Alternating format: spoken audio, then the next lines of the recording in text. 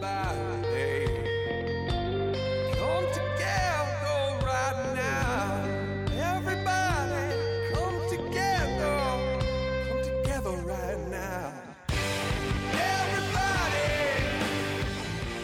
If you like sports talk with absolutely no sports talk, then welcome back to the Just Not Sports podcast. This is the show where I talk to the people who play and cover sports about anything they like, just not sports. I'm your host, Brad Burke. I am a sports marketer in Chicago, and welcome back to the pod.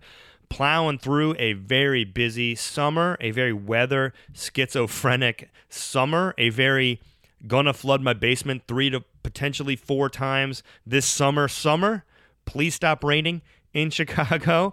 Thank you to all who have been tuning into the recent shows. Appreciate the feedback. Appreciate the crosstalk on Twitter.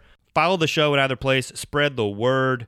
If you know a basement guy, DM me. DM's open for that.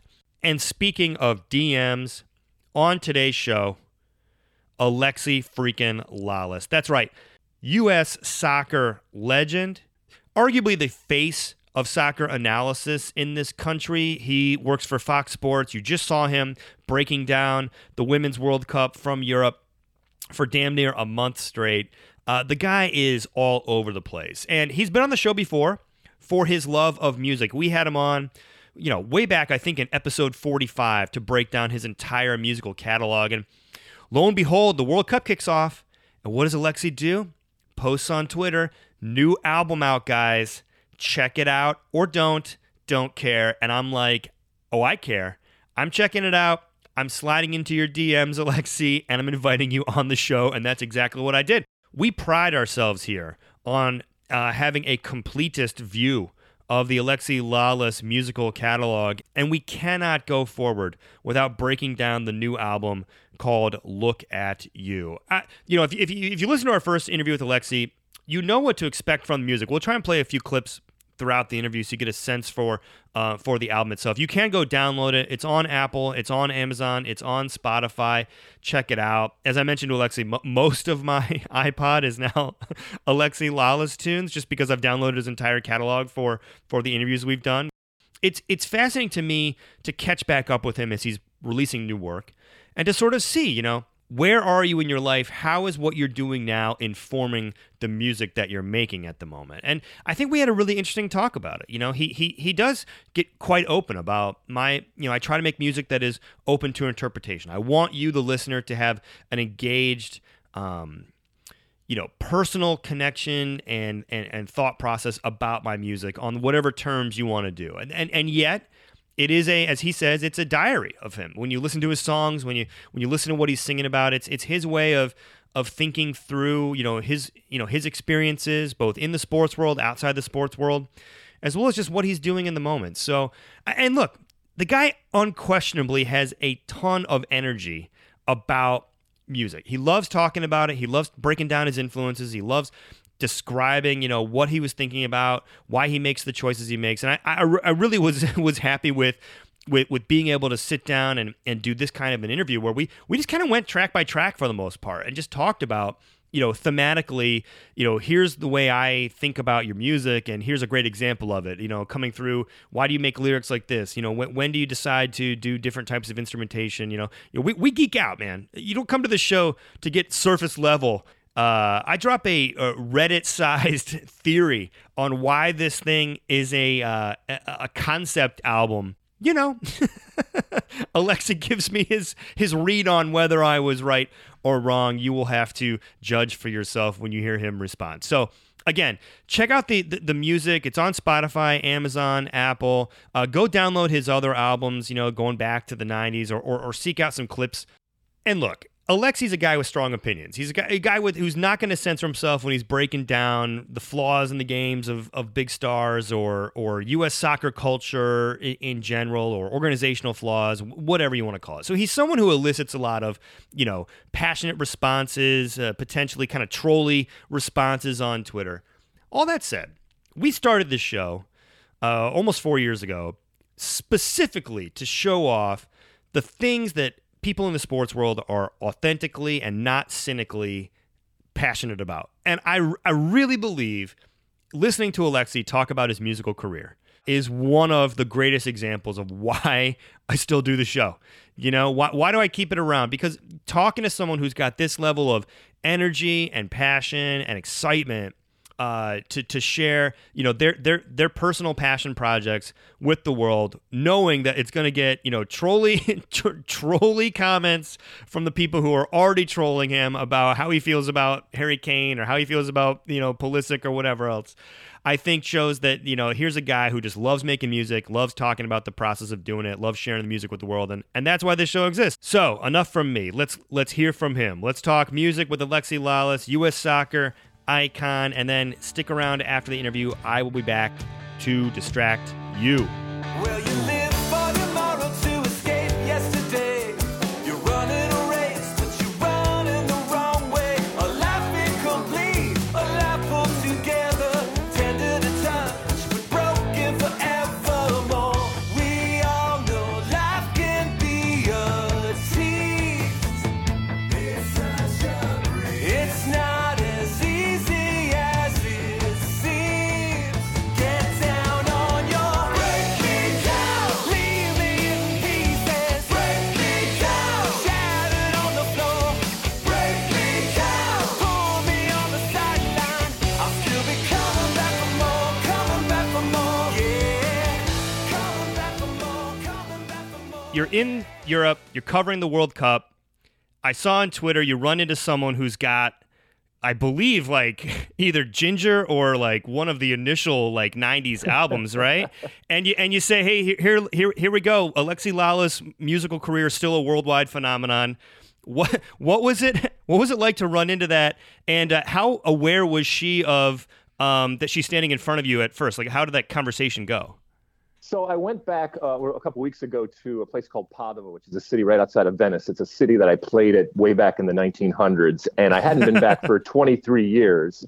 And I had recorded an album in Italy called Far From Close. It's actually Okay, it's on gotcha. it's on the discography. You can find it out there online and everything like that. But I recorded it there, and it was released in CD form. And evidently was also released in cassette form. And this woman came up to me at this appearance that I was doing, and she not only had that album that I had recorded and released in Italy, but she had it in cassette form. So it was this relic, literally a relic from the past that she held up. And so it was amazing to see, first off, that she had it. Second off, that she had it in cassette form, which maybe for some of your listeners is I'm speaking gibberish here, but it was a format that existed back in the 1900s that was very prevalent around my time, and it was right at the end when they were still releasing some cassettes, and especially in Italy where people hadn't quite caught up to the CD phase. So it was funny. It was funny to go back there, but once again, just to see the tentacles of the music part of my life. And while I'm certainly no David Hasselhoff when it comes to my global or my international impact out there, it's just funny to see random people. And I get this all the time, random people that the music has touched in a way that maybe the soccer part of my life hasn't. And that's always incredibly gratifying to see something like that, because it is, as we've talked about before, this labor of love, and I'm certainly not doing it to get rich or to appeal to the masses. I do it each and every time to, for the three people that get the album, including my mom and evidently this wonderful woman in Italy.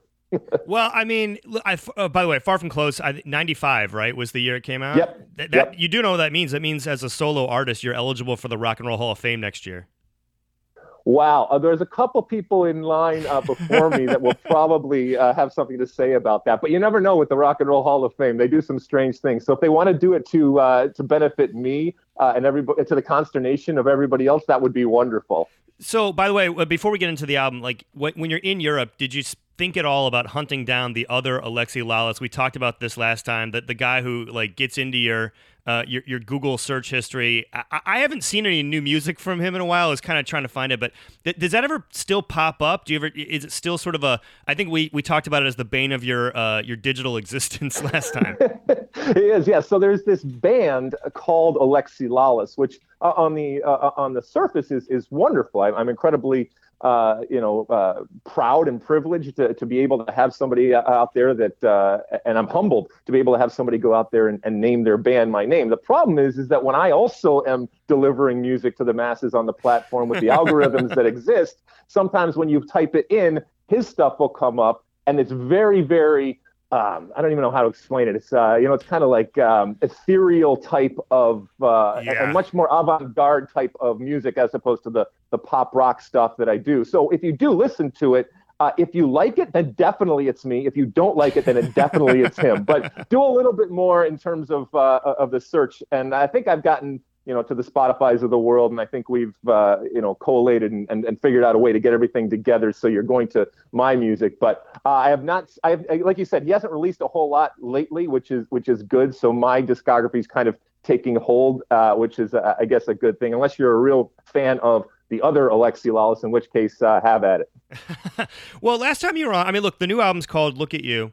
Last time you were on, you talked about your overall musical catalog is a bit of a diary that you can look back and sort of see what your life is, how it's progressed, how you've evolved through the music. So with that framework in mind, I was curious, how would you describe how this music reflects your current moment in life? And I have some interpretations of that myself, but I wanted to start with just how do you sort of analyze like what this music means as you think about what it says about you and who you are at this moment. All right, so let me preface this, and I think it's important because there's some artists that believe that their interpretation of what they wrote, obviously because they were there and wrote it and had an idea of what they were writing about, supersedes everything else. And look, I'm there. I love seeing storytellers and artists go behind and explain how the whole process came about, whether it's the writing, whether it's the recording, what's the production. I love that.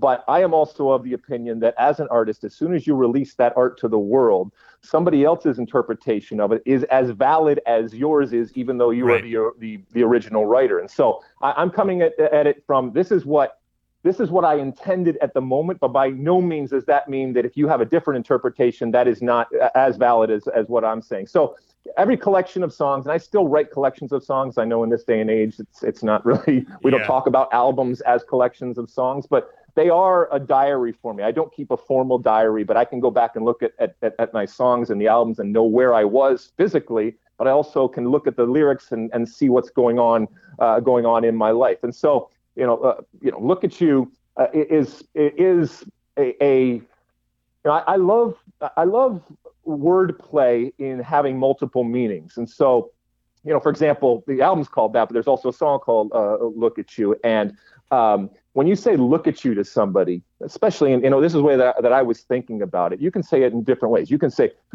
look at you. Gosh, you're all grown up and you're so strong and you're so beautiful and you're so intelligent. Look at you. And that's a real positive type of way of saying something. But you can also look at someone and say, look at you. How dare you? Look at you. How could you possibly? So you can say the same words and they can have two very, very distinct meanings. And so whether it's the name of the album, whether it's the name of the song, and there's other songs on this album like Get You Back, which can be interpreted and viewed and experienced in completely different ways. And I love doing that from a lyrical standpoint.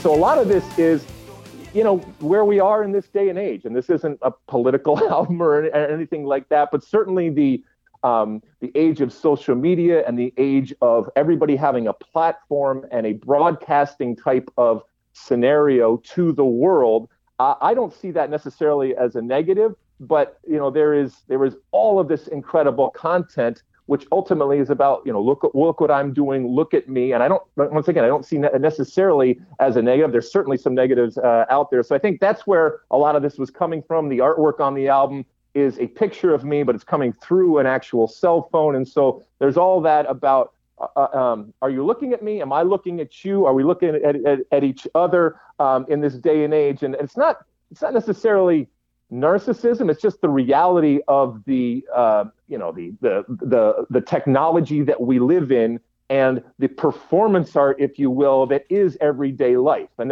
that comes armed with incredible positives and negatives. But the reality is that this is the world that we live in, and certainly from a performance standpoint, and for someone who goes on camera every single day, and someone who has lived their life in a performance type of mode, that impacted me and that influenced me in terms of the writing of the record. So that's a big picture type of view of what this record was about. Yeah, I'm glad you said that. In fact, I looked at the cover art quite a bit, and where I sort of mentally processed it was the choice to make the selfie look more like a painting, to me, was an expression of, hey, a digital reflection of you, the person, is still not real. It's as artificial potentially Sure. as an oil painting of you in a way. Now, again, I'm not doing armchair, analysis here, but I think to your point, and we talked about this before, like, you do encourage people to find their own meaning in the album. In fact, what I was going to do is maybe kind of go song by song, ask my questions specifically kind of through the lens of the music. And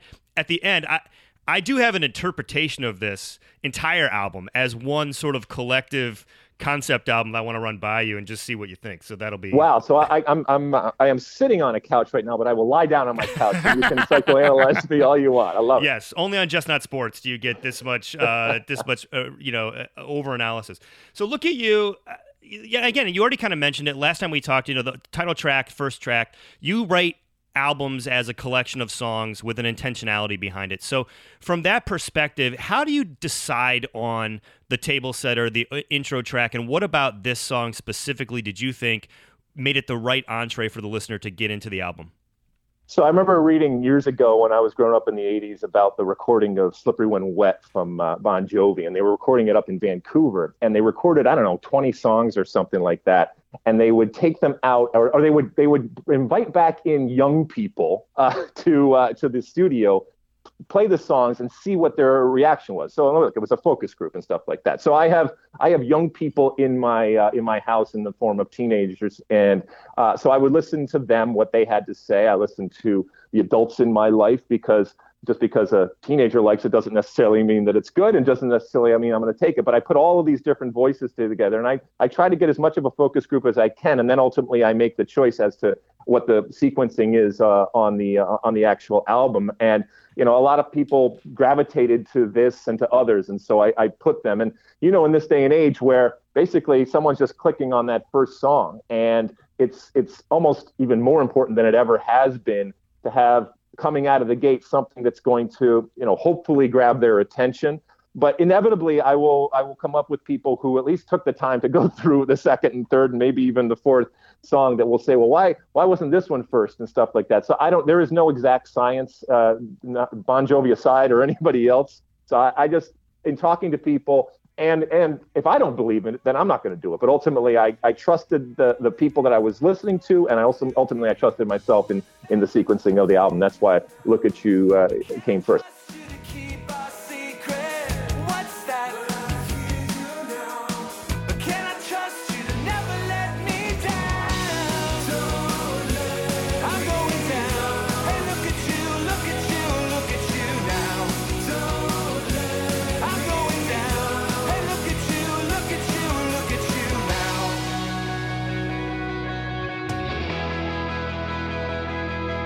Doesn't necessarily mean it's what I believe is the best song or my favorite song, but I felt it was a good starter. It's got a little U2-ish, and I was really trying to picture this much more in a live type of setting, some of these songs, and it's got a real U2-ish type of start to it, and then goes on from there. If someone said to me, what would you describe as like the signature Alexi Lalas sound?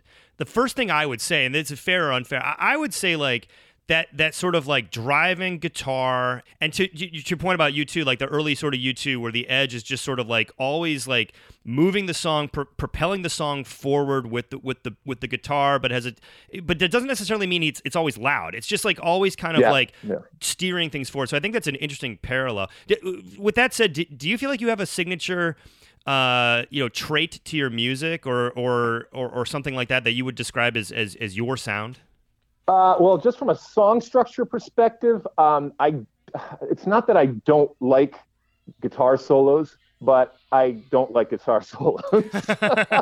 So especially on the last four albums or so, you'll find that a lot of them even come in under 3 minutes, and that's because the traditional type of guitar solo breakdown doesn't necessarily happen. There are some, and certainly in Look at You, there's a solo and stuff, but I don't do a whole lot. So you'll find that they're very short, bite-sized types of songs. Yeah. And look, dynamics are something that we've all worked on, and separating out the verses from the choruses and building, and having the first verse be different than the second verse. Usually it's verse, chorus, or verse, pre-chorus into the chorus, verse, pre-chorus into the chorus, then a type of B section or whatever you want to call it, and then the outro. So there is a structure and a more traditional structure to the pop rock type of song that I'm doing. There's a lot of breakdowns at times with acoustic guitar voice or just voice, or once again, those dynamics are really, I think, important, especially when you have a small song, and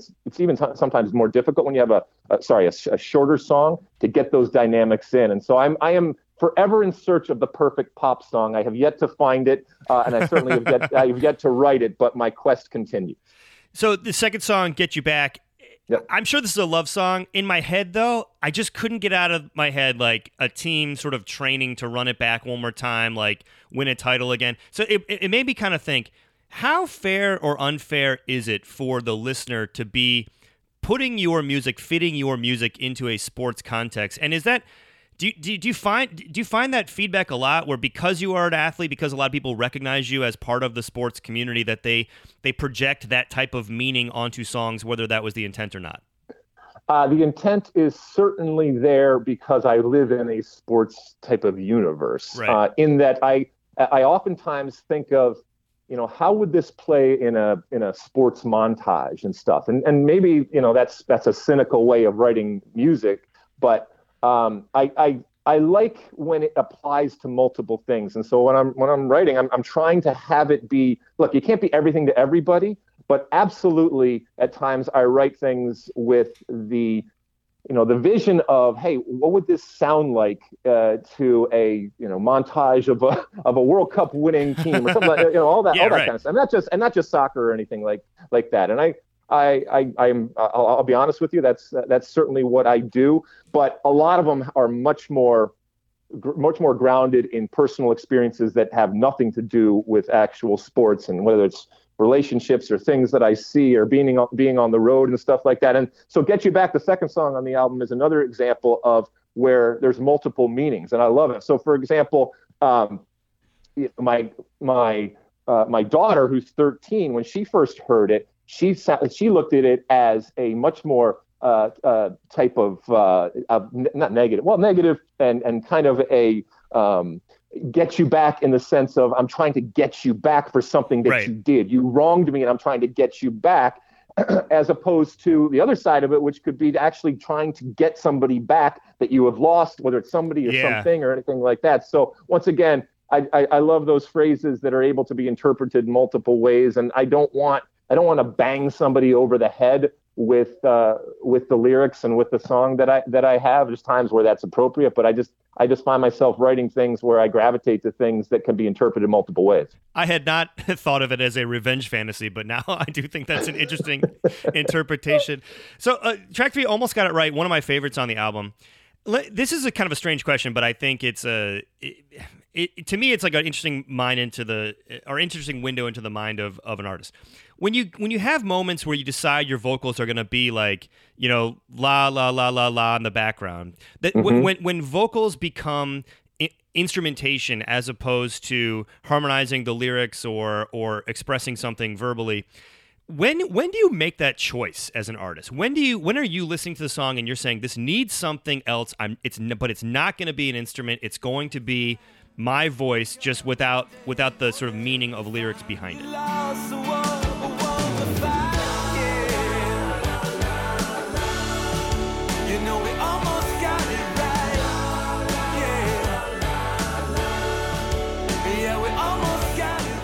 I think it's a visualization type of process, in that what type of environment and circumstances do you picture yourself singing, playing this type of song.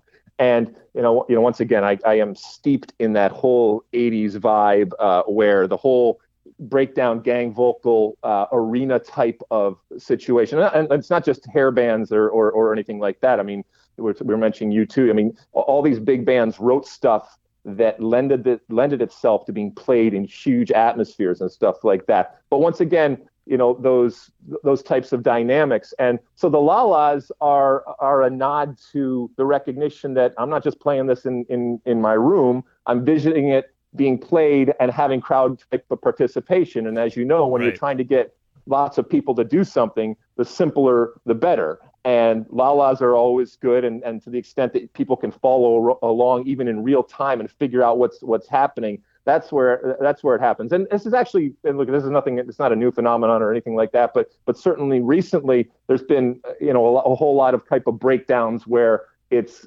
voice and drums or voice and guitar and stuff like that lends itself to those dynamic moments where the crowd participation becomes a huge part of it. And putting it down actually to recording it and getting it to translate to the live thing is a feat in itself, but at least you make the attempt. And so that's where in Almost Got It Right, those Lalas come, as opposed to just putting harmonies to the actual verses that are coming. If there's other stuff that people can sing along and participate in, I think it's all that much better. This was Almost Got It Right was almost a nod to a much more earthy type of acoustic, Hootie-esque type of thing, that I tried to come with. It starts out with the acoustic. The acoustic is featured prominently through it, and then a much more simple chorus, as you mentioned, with the Lalas to bring everybody in. All right, you mentioned Hootie. You have toured with them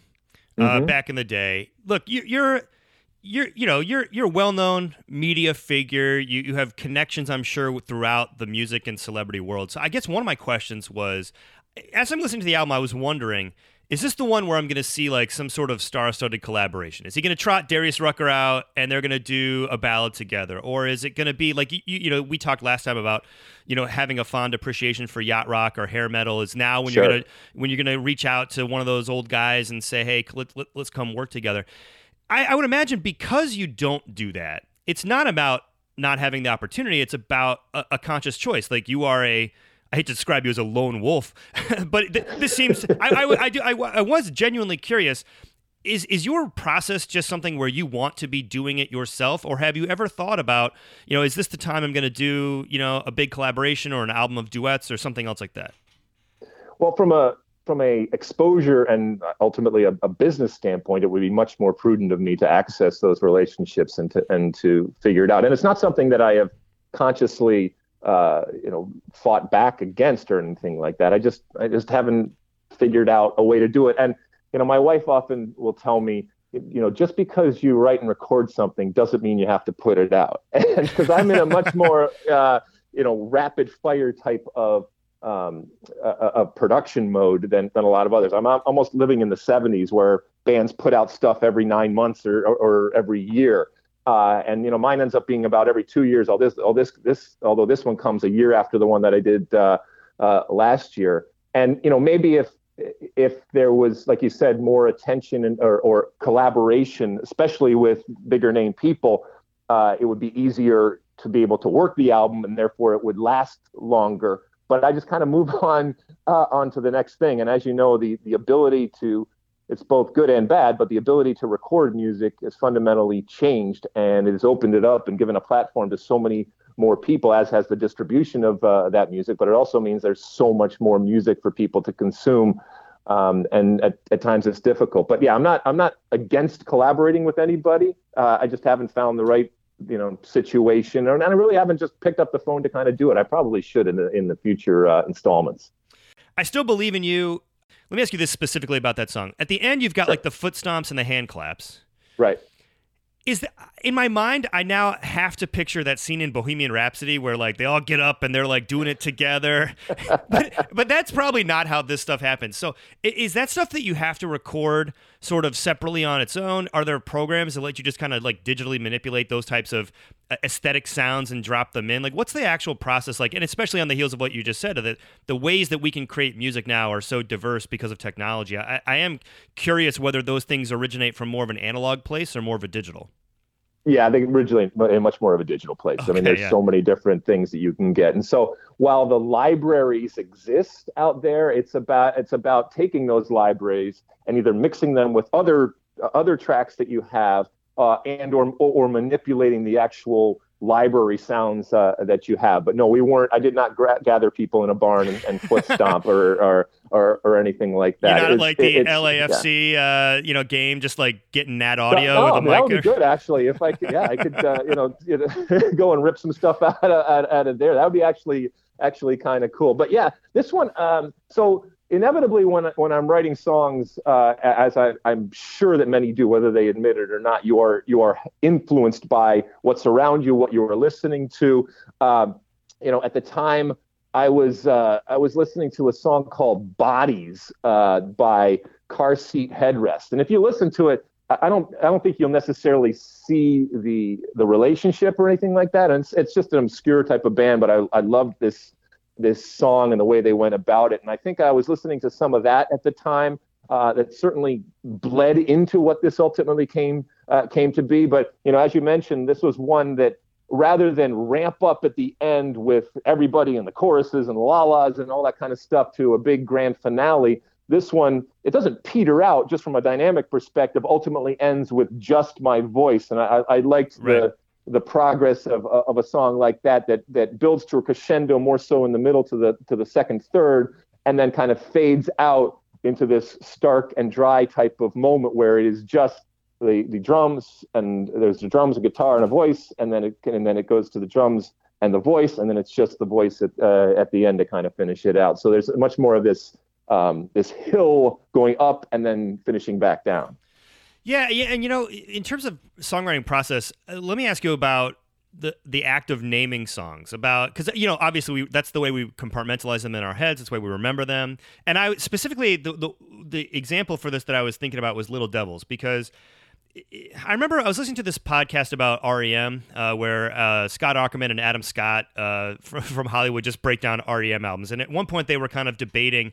There's a song called "Beat a Drum," but like the entire chorus is like, "All I Need," and Aukerman's like, if it had just been called "All I Need," I could totally remember this song that much more. Little Devils is a great example of where I think like the "Ready to Fly" lyric stands out as like something that becomes like a signature hook, and yet something else about the idea of Little Devils like struck you enough to become the name of the song. Did you think that it would last forever? Did you think we'd always be together? Did you think we didn't even have to try? Hear 'em banging on the door, so get me to the dance floor. Give the people what they want, what they need, yeah. And all these little devils are loaded up and ready to fly. From your perspective, as you're writing the lyrics, as you're devising meaning from the song, where do you tend to lean in to circle around the name that you want it, and when that happens at a part of the song that isn't necessarily the chorus that's being replayed over and over and over again or resung 100 times, what drives that choice? So this one was so it's actually there was a movie that came out years ago called Party Monster that actually starred Macaulay Culkin.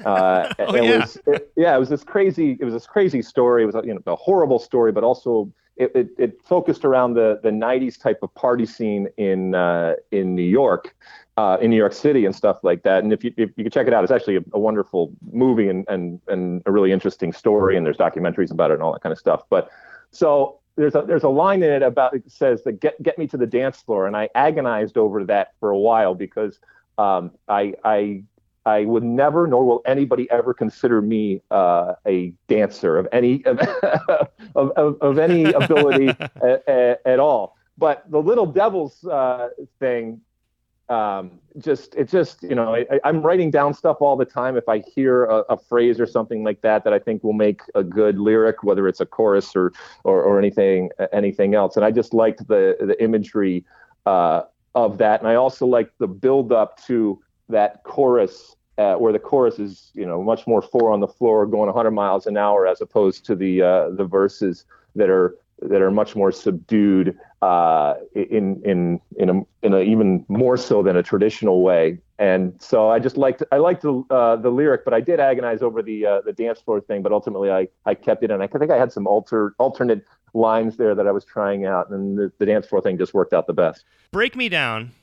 You mentioned off the top you as social media performance artist to a certain degree. This song to me was, again, in my head, I went right to the idea of you sort of grappling with social media, with how many people are just like, now it's such an antagonistic relationship for a lot of media figures, for a lot of celebrities, between the people who just want to hate follow them or talk shit about them.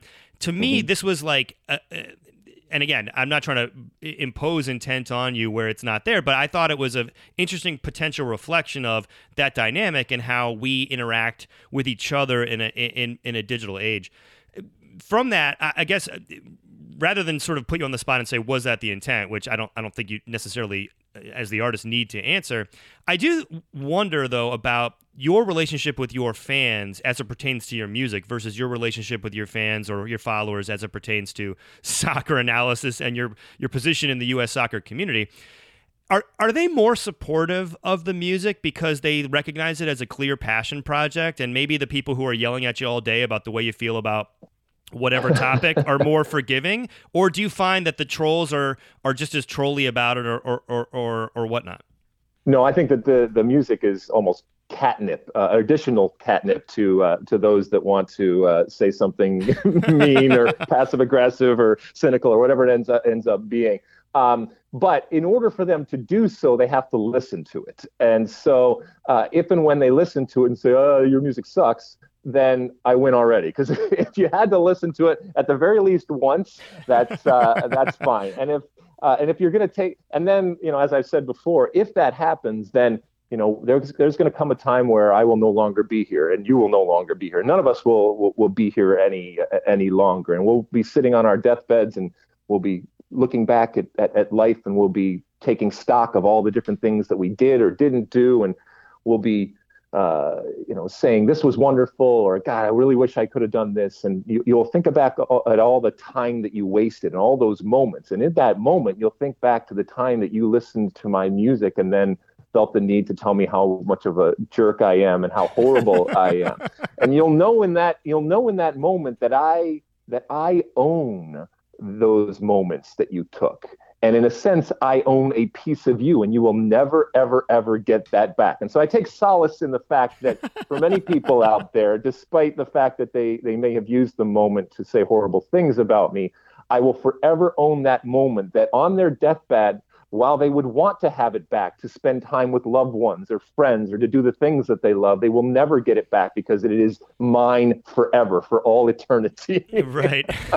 But Break Me Down, I'll be honest with you, it's especially the chorus is a real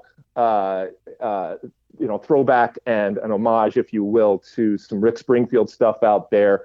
And the Break Me Down stuff. Here's another case you were mentioning earlier about where, and do you think about the sports part of it? And this one, especially in the chorus part of it, I thought about, how at times people get broken down and then built back up either by coaches or by life, either on the sporting field or off the sporting field. And the ability, which is an ever-present narrative in sports of the comeback and the redemption type of story and stuff like that. And that's really where a lot of it came, where, breaking somebody down, leaving them in pieces, and they're shattered on the floor. And then there's even a reference to a sideline there. And then resurrecting and coming back, and that's where that chorus kind of evolved from. And to close out my specific song questions, when you get to something like "Who's Gonna Break Your Heart," where you slow it down a little bit, I'm not your manager. I'm not telling you what to do with your next album, but I instantly went and looked up that YouTube clip of you're performing in, I believe you're in Italy, you're singing Better Than the Rest, the Springsteen song. It's just you and an acoustic guitar. Well, around here, baby, I'll let you get what you can get. So if you're ready for love, honey, I'm tougher than the rest. And it's a really beautiful, it's a beautiful performance. And I wonder, I sense in you sometimes like, oh man, I wonder if this is going to be the track that just keeps this with an acoustic like ballad. Is this going to be his More Than Words? Is this going to be, whatever it's going to be? And I wonder, do you ever see yourself like steering more into slower ballad type stuff where we might see again, you like the 10 songs sort of roughly thereabouts, where we might see 3-4 much more slower stripped down ballads? Or again, is it just like you tend to like more of the up tempo, brighter, poppier types of rock songs? Yeah, I think from a practical standpoint, I'm turning 50 next summer, and so the rock type of stuff and the jumping around type of music, while it's something that I love and I love to write, it might not play as well. But to your point, I grew up ultimately, with an acoustic guitar and just kind of singing, whether it was at friends' houses, whether it's actual acoustic shows, what it ended up being. I mean, all these songs I can break down to a voice and acoustic guitar, and that's how my music, most of it, music is derived and at its basic form. So to answer your question, that's a long way of answering your question. Yes, definitely, I see a much more. I hesitate to use the word mellow, but a much more, shall we say, mature-ish type of approach to the songs that I put out that are much more acoustic based, that are much less high energy, but not necessarily, hopefully not any more or any less impactful. And that's something that I like to do. I just haven't had, I think, the courage yet to kind of do it. It's something I talked about with actually my wife. She likes a lot more of. She would like to see a lot more of that. Hey, me too. And look, I really enjoy this stuff. In fact, because I downloaded your entire musical catalog onto my iPod the first time you came on the show, I would say I can't do anything on shuffle without Alexi Lalas popping in my ear, like within a 4 or 5 song structure. So I like, and look, if I'm running and Gemini comes on or whatnot, I'm gonna crank that up. Before we go, I want to ask you about what's coming next musically. But here's if you're lying down on your couch, here's my psychoanalysis of the album. And again, not what you were probably going for, but I think this album 100% could work as a concept album about the 2019 U.S. women's national team that won the World Cup. Hang with me here. I'm prescient. Wonderful. Look at you. When you get into the line, especially the line about, falling down, we're falling to pieces, when standing for something can cost you so much. We're falling down, we're falling to pieces, when standing for something can cost you so much. What's that? I hear you now. But can I trust you to keep our secret? What's that? I hear you now.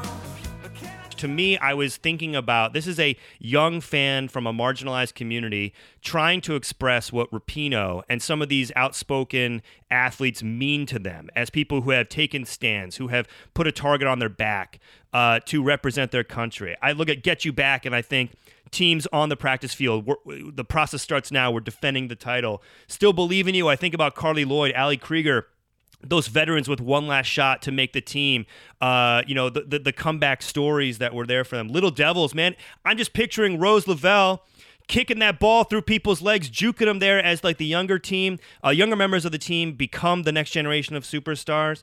Break Me Down, I think about that moment during the Cup run when they became sort of a flashpoint for the Trump stuff, and how do they push through that, stay focused. I look at Just Go Away, which is, I think, my favorite song on the album, as now that awkward moment of, what next? Do we hand off to a new generation? Do we keep fighting? Are we supposed to retreat into the sidelines and become, hey, we'll talk to you in 4 years? Or are we going to build something within the soccer community here, that within the culture of American sports here, that's going to be more lasting? Come back, don't you walk away. Come back, don't you walk away. Come back. So again, you can take it or leave it, but what do you think of my hyper over analytical take on the album as a whole?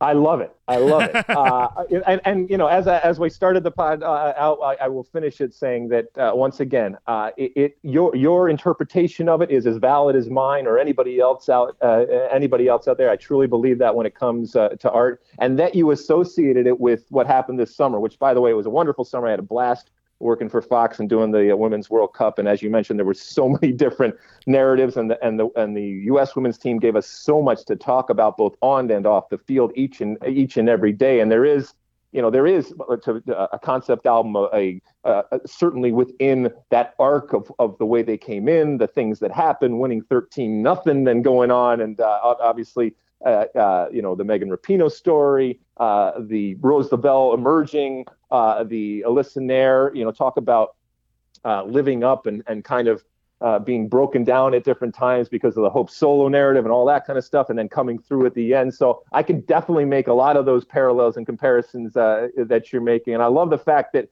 you even took the time to do something like that. And as we finish off here, I just want to thank you so much.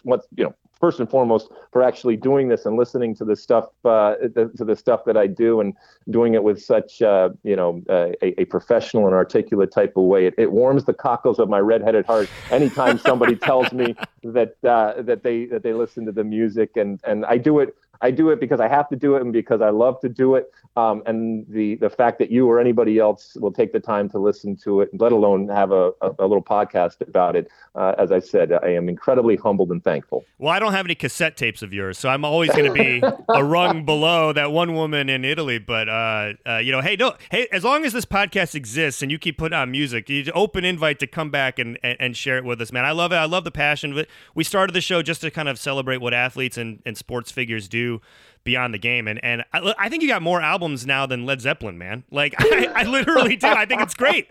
It's amazing. Oh my goodness. Oh, I know. I just keep cranking them out. Like I said, there's nothing I can do with it. I mean, my diary, as it were, just continues, with my travels and all the different adventures that I take. And so I hope that the diary continues on for a long time from a musical and a lifetime perspective.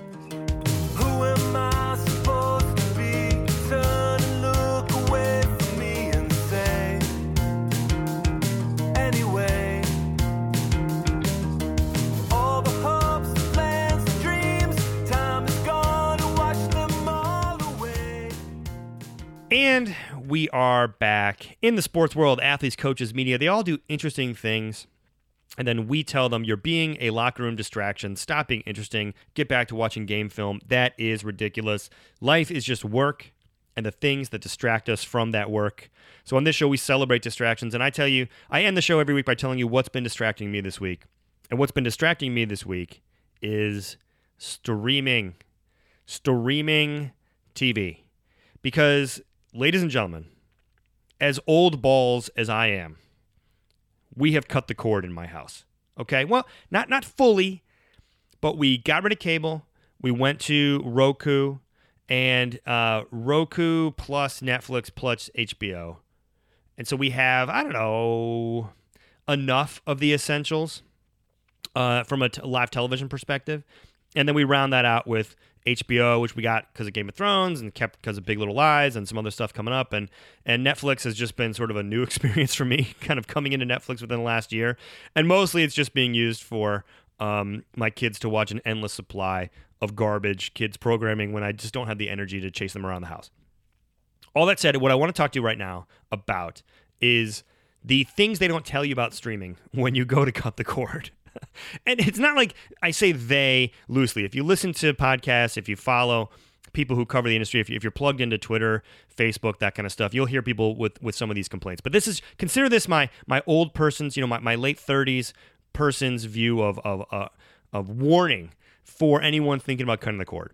Number one, you really got to test your internet connection, okay? Because we had an old modem or whatever it's called, an old Wi-Fi modem. It's not dial-up. It was not a dial-up modem. I do not have a landline anymore. We had an old internet connection in the back. I just swapped that out for a new one, and I still couldn't get it to work because the distance between where that is in the house and like our TV in the front room is just too difficult. Old walls blocking the signal, very difficult. So recently had to get a extender for the Wi-Fi, and now I spent much of Sunday just trying to figure out how to get this stupid thing to work. It finally does, and it starts to improve the signal. But let me tell you something. For months, we just basically could only use one TV in our house because it was the only one that could get a usable signal. And Lord help you if you wanted to watch two things at once in two different rooms. It just was not happening. If a game was on, not a Cubs game because I don't get the regional sports cable programming anymore. But if the game is on or something else like that's going on and I want to pop into another room or my wife is wanting to watch something, it just was not possible. So look, I know that means I probably should have been making more episodes of this show instead of watching TV. That's on me. Instead, I was probably just messing around on Twitter. So internet connections got to be good. If it's not, look at those extenders and then just pray that these Wi-Fis in our house that are cooking every room are not causing us long-term cellular damage. 2, no one really cautions you enough about how hard it might be to watch during peak watching times. And I know this kind of came up with Game of Thrones finale and how the resolution and the darkness of it was probably due to everyone streaming at the same time. But you really got to kind of think through, am I going to be able to watch TV the way I want to when I want to watch it? As more and more people sort of in my generation wise up to, I need TV, but I kind of just need to rethink the model for myself, not necessarily for what's around. And we are flooded with all these choices. It gives a lot more power to the consumers to pick out how is TV going to fit into my life and what do I need and what do I not need. And I just don't think ultimately, as Joe Reed once said, I wish there was just one simple place where I could bundle all these choices and get it all at once. And as Adam and I told him, yeah, that was cable, man, and and you blew it. And cable blew it by costing all the money. So anyway, that's my old man rant on streaming. Feel free to wave a newspaper back at me and tell me to get off your lawn. Let's end with some shout-outs this week. Shout out to Alexi freaking Lalas, U.S. soccer legend, Hall of Fame level broadcaster, and soon to be, let's face it, Rock and Roll Hall of Fame inductee next year. Let's get him in first ballot. Just love talking music with that guy, man. He's so much fun to break down his process with, and I'm just glad he continues to churn this stuff out. As I told him, open invite. Alexi, you keep making music. You will keep getting an invite on this show as long as there is this show. And good place to end. So thank you for tuning back in. Hear us on SoundCloud, Stitcher, Apple, wherever. Follow us on Instagram. Follow us on Twitter. And in the immortal words of fellow musician Shaquille O'Neal, booty rappers, stay booty.